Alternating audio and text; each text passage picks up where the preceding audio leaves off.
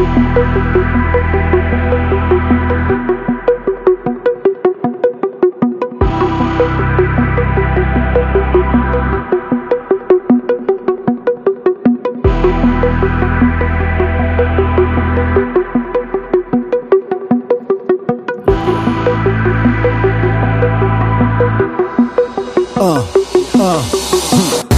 eu tiver no meu chat então tá tudo bem.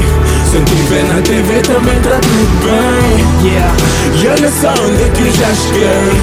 Enquanto eu for o mesmo, diz-me o que é que tem, o que é que tem.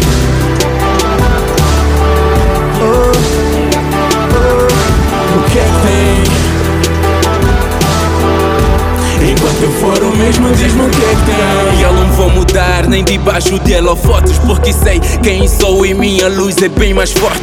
Conheço minhas raízes, não me esqueço da minha fonte. Minha essência nunca muda, seja embaixo ou no top. Fama não é meu alvo, então não me esperem ver famoso. Já nasci uma star, estou correndo é por gosto. Se eu passar ou não passar, na TV nada muda. Se tocar ou não na rádio, nada altera a minha música. E é claro que eu quero alcançar algum sucesso, porque ninguém corre pra dar de cara com fracasso. E se meu nome for conhecido, pra mim tá tudo bem. Ou se um dia for esquecido, também tá tudo bem, porque na verdade isso pra mim pouco importa. O importante não sou eu, é quem trago nas minhas letras. E se eu passar em algumas portas, o incrível não sou eu, é quem trouxe a chave mestra. Se eu tiver no meu chat então tá tudo bem. Se eu tiver na TV também tá tudo bem. E olha só onde é que eu já cheguei. Enquanto eu for o mesmo, diz-me o que é que tem, o que é que tem. O que é que tem? Enquanto eu for o mesmo, diz-me o que é que tem. Muitas bocas, muitos blá blás, só Deus conhece o caminho que estou a trilhar. Falas muito, pouco sabes, e se nada sabes, porque é que abres a boca para falar do que não te cabe?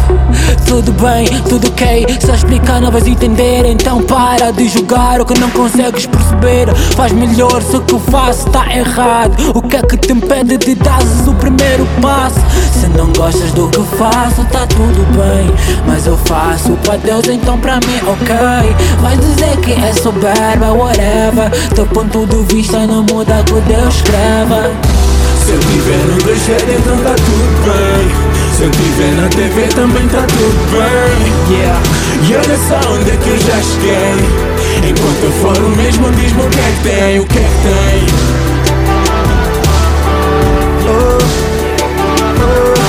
O que é que tem? Enquanto eu for o mesmo, diz-me o que é que tem.